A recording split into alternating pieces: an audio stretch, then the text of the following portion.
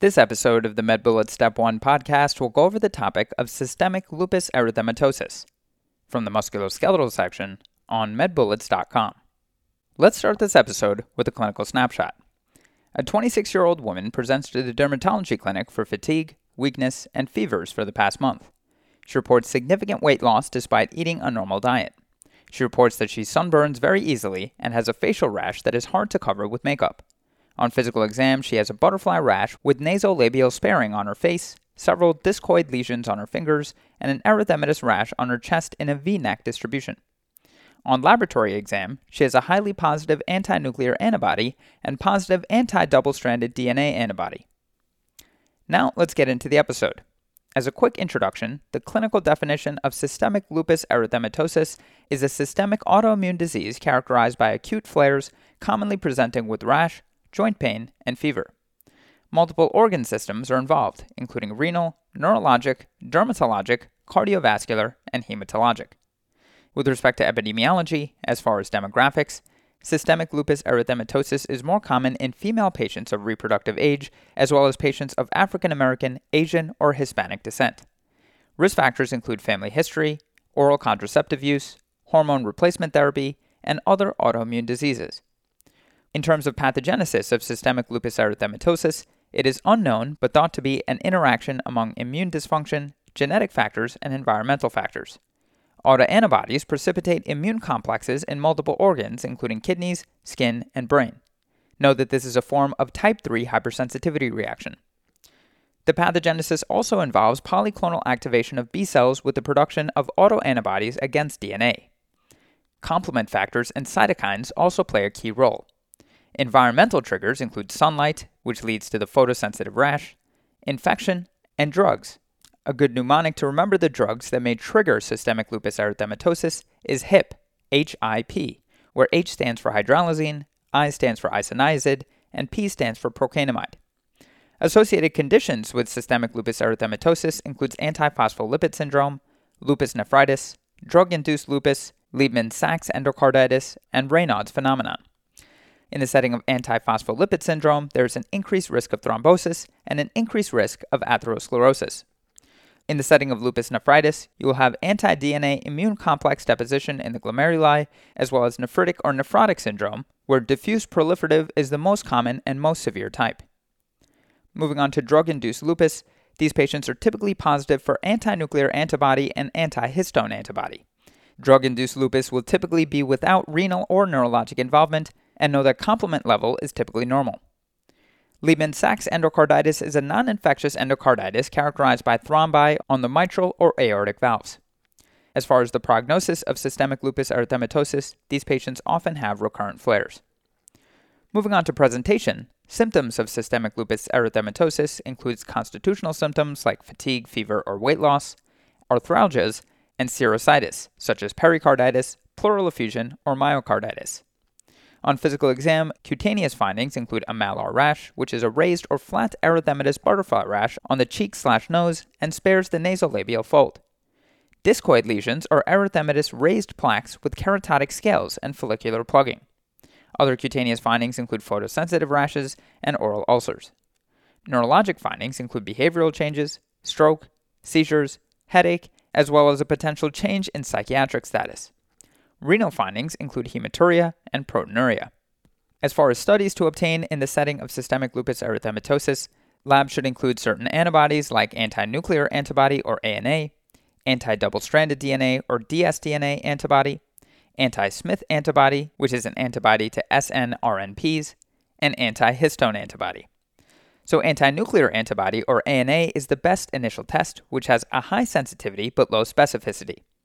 Anti-double-stranded DNA antibody often rises during flares, has a high specificity but low sensitivity, it is a poor prognostic factor, and often indicates renal disease. Anti-Smith antibody, which again is an antibody to snRNPs or small nuclear ribonucleoproteins, this has high specificity, actually more so than anti-double-stranded DNA, but it has low sensitivity. Finally, anti-histone antibody has high sensitivity for drug-induced lupus. Labs in the setting of systemic lupus erythematosus may also reveal low complement levels during a flare, specifically decreased C3, C4, and CH50. There may also be an increased erythrocyte sedimentation rate, pancytopenia, specifically leukopenia, thrombocytopenia, or hemolytic anemia, and elevated partial thromboplastin time, or PTT, where lupus anticoagulant increases the risk for thrombi and miscarriages and is associated with antiphospholipid syndrome. Other studies to obtain include a urinalysis, which may reveal proteinuria or hematuria, which may indicate renal disease. Making the diagnosis of systemic lupus erythematosus is based on clinical presentation and laboratory studies. Diagnosis is confirmed with 4 or more criteria from RASH NIA4, where R stands for renal disease, A stands for arthralgias, S stands for serositis, H stands for hematologic abnormalities, the N stands for neurologic abnormalities, the I stands for immunologic derangements, the second A stands for anti-nuclear antibodies, and the 4 represents 4 types of rashes, which include malar, discoid, photosensitive, and oral ulcers. The differential diagnosis for systemic lupus erythematosus includes acne rosacea and sarcoidosis. Distinguishing factors between acne rosacea and systemic lupus erythematosus is that acne rosacea has erythematous papules and pustules on the face without nasolabial sparing and no other systemic findings. The distinguishing factors between sarcoidosis and systemic lupus erythematosus is that sarcoidosis will have adenopathy, restrictive lung disease, and skin findings of lupus pernio rather than malar rash, discoid lesions, or ulcers. As far as treatment for systemic lupus erythematosus, as far as the management approach, antimalarials are often used alongside steroids for acute flares. Management is often dictated by specific organ involvement. Conservative management includes use of sunscreen and avoiding sun exposure. This is indicated for all patients. Medical management can include nonsteroidal anti-inflammatory drugs or NSAIDs, antimalarials, steroids, immunosuppressants, and belimumab. So nonsteroidal anti-inflammatory drugs or NSAIDs are indicated for arthralgias.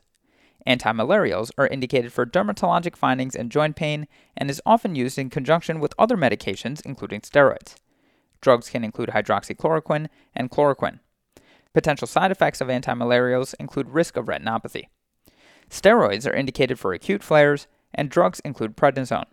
Moving on to immunosuppressants, these are indicated in patients not responsive to steroids, patients unable to tolerate steroid tapers, and in those patients with lupus nephritis. Drugs include azathioprine, methotrexate, mycophenolate for patients with lupus nephritis, and cyclophosphamide also for patients with lupus nephritis. Finally, moving on to belimumab, the indication for this drug is patients not responsive to steroids or other immunosuppressants. The mechanism of belimumab is inhibiting B cells.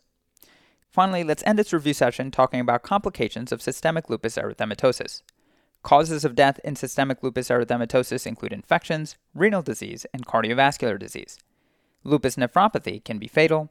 Know that cardiovascular disease is the leading cause of death in patients with systemic lupus erythematosus, and this includes Lehmann-Sachs endocarditis, hypertension, and cardiac tamponade. Another potential complication of systemic lupus erythematosus is thrombosis. Okay, so now that we've gone over the major points about this topic, let's go over a few questions to apply the information and get a sense of how this topic has been tested on past exams.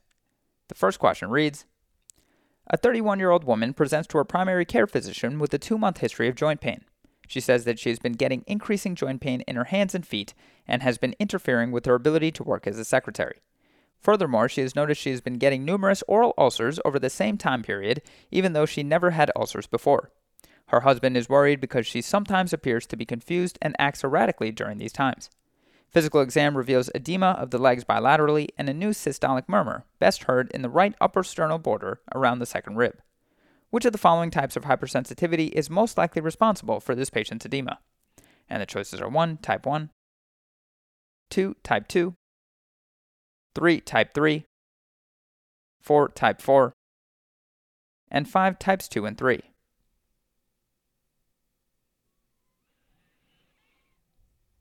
The correct answer to this question is 3, type 3.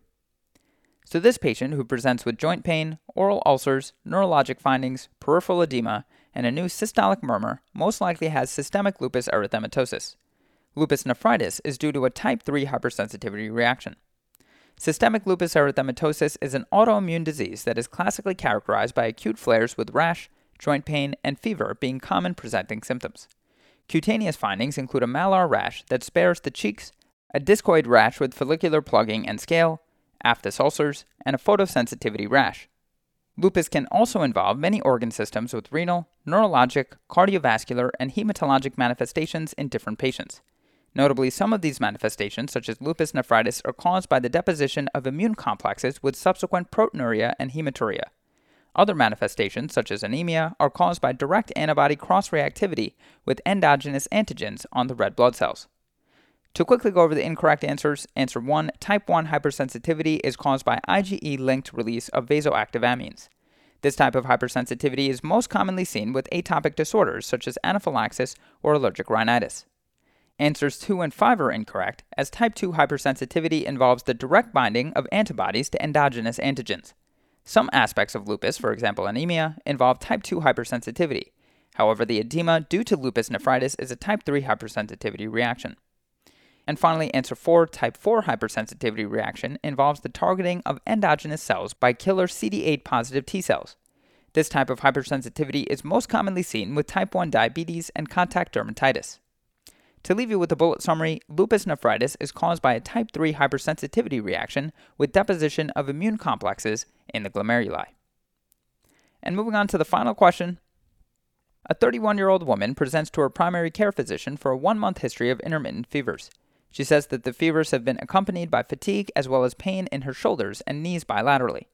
Physical exam reveals a rash over her cheeks and the bridge of her nose, as well as petechiae over her trunk. Her past medical history is significant for childhood asthma that has since resolved. She has not taken any medications for the last several years. Laboratory tests reveal a platelet count of 45,000 per cubic millimeter. Antibodies to which of the following would most likely also be seen in this patient? And the choices are 1, deoxyribonucleic acid topoisomerase, 2, helicase and synthetase, 3, histones, 4, small nuclear ribonucleoproteins, and 5, U1 ribonucleoprotein.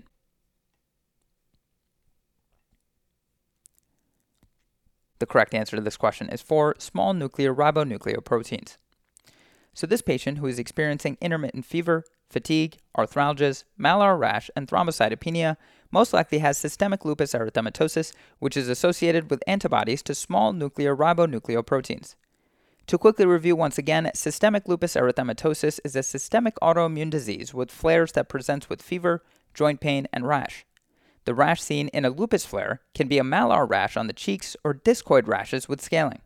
In addition to these acute manifestations, systemic effects of lupus include cardiovascular, hematologic, neurologic, and renal complications. Cardiovascular findings include pericarditis or myocarditis, hematologic findings include anemia or thrombocytopenia, neurologic findings include headaches or strokes, and renal complications include hematuria or proteinuria. Laboratory testing will reveal anti-nuclear antibodies, antibodies to double-stranded DNA, and antibodies to small nuclear ribonucleoproteins. To quickly go over the incorrect answers, answer 1, antibodies to deoxyribonucleic acid topoisomerase are characteristic of scleroderma. However, this disease would present with skin tightening, Raynaud phenomenon, and esophageal dysmotility. Answer 2, antibodies to helicase and synthetase would be seen in dermatomyositis, which can also present with a rash. However, this disease would present with proximal muscle weakness rather than fever and arthralgias. Answer 3, antibodies to histones are highly specific for drug-induced lupus. However, this patient has not taken any medications in years and is unlikely to have a drug-induced etiology to her illness. Finally, answer 5, antibodies to U1 ribonucleoprotein are seen in mixed connective tissue disease, which can have all the features seen in lupus. However, this disease will have features from scleroderma and polymyositis as well. There are no findings from those other diseases in this patient, so lupus is a more likely explanation for this patient's symptoms. To leave you with a bullet summary, systemic lupus erythematosus flares will present with fever, arthralgias, and either a malar or a discoid rash. That's all for this review about systemic lupus erythematosus. Hopefully that was helpful. This is the MedBullets Step 1 podcast, a daily audio review session by MedBullets, the free learning and collaboration community for medical student education. Keep in mind that these podcasts are designed to go along with the topics on medbullets.com, and in fact you can listen to these episodes right on the MedBullets website or mobile app while going through the topic. If you've gotten any value from the MedBullets Step 1 podcast so far, please consider leaving us a 5-star rating and writing us a review on Apple Podcasts. It will help us spread the word and increase our discoverability tremendously. Thanks so much, and we'll see you all tomorrow.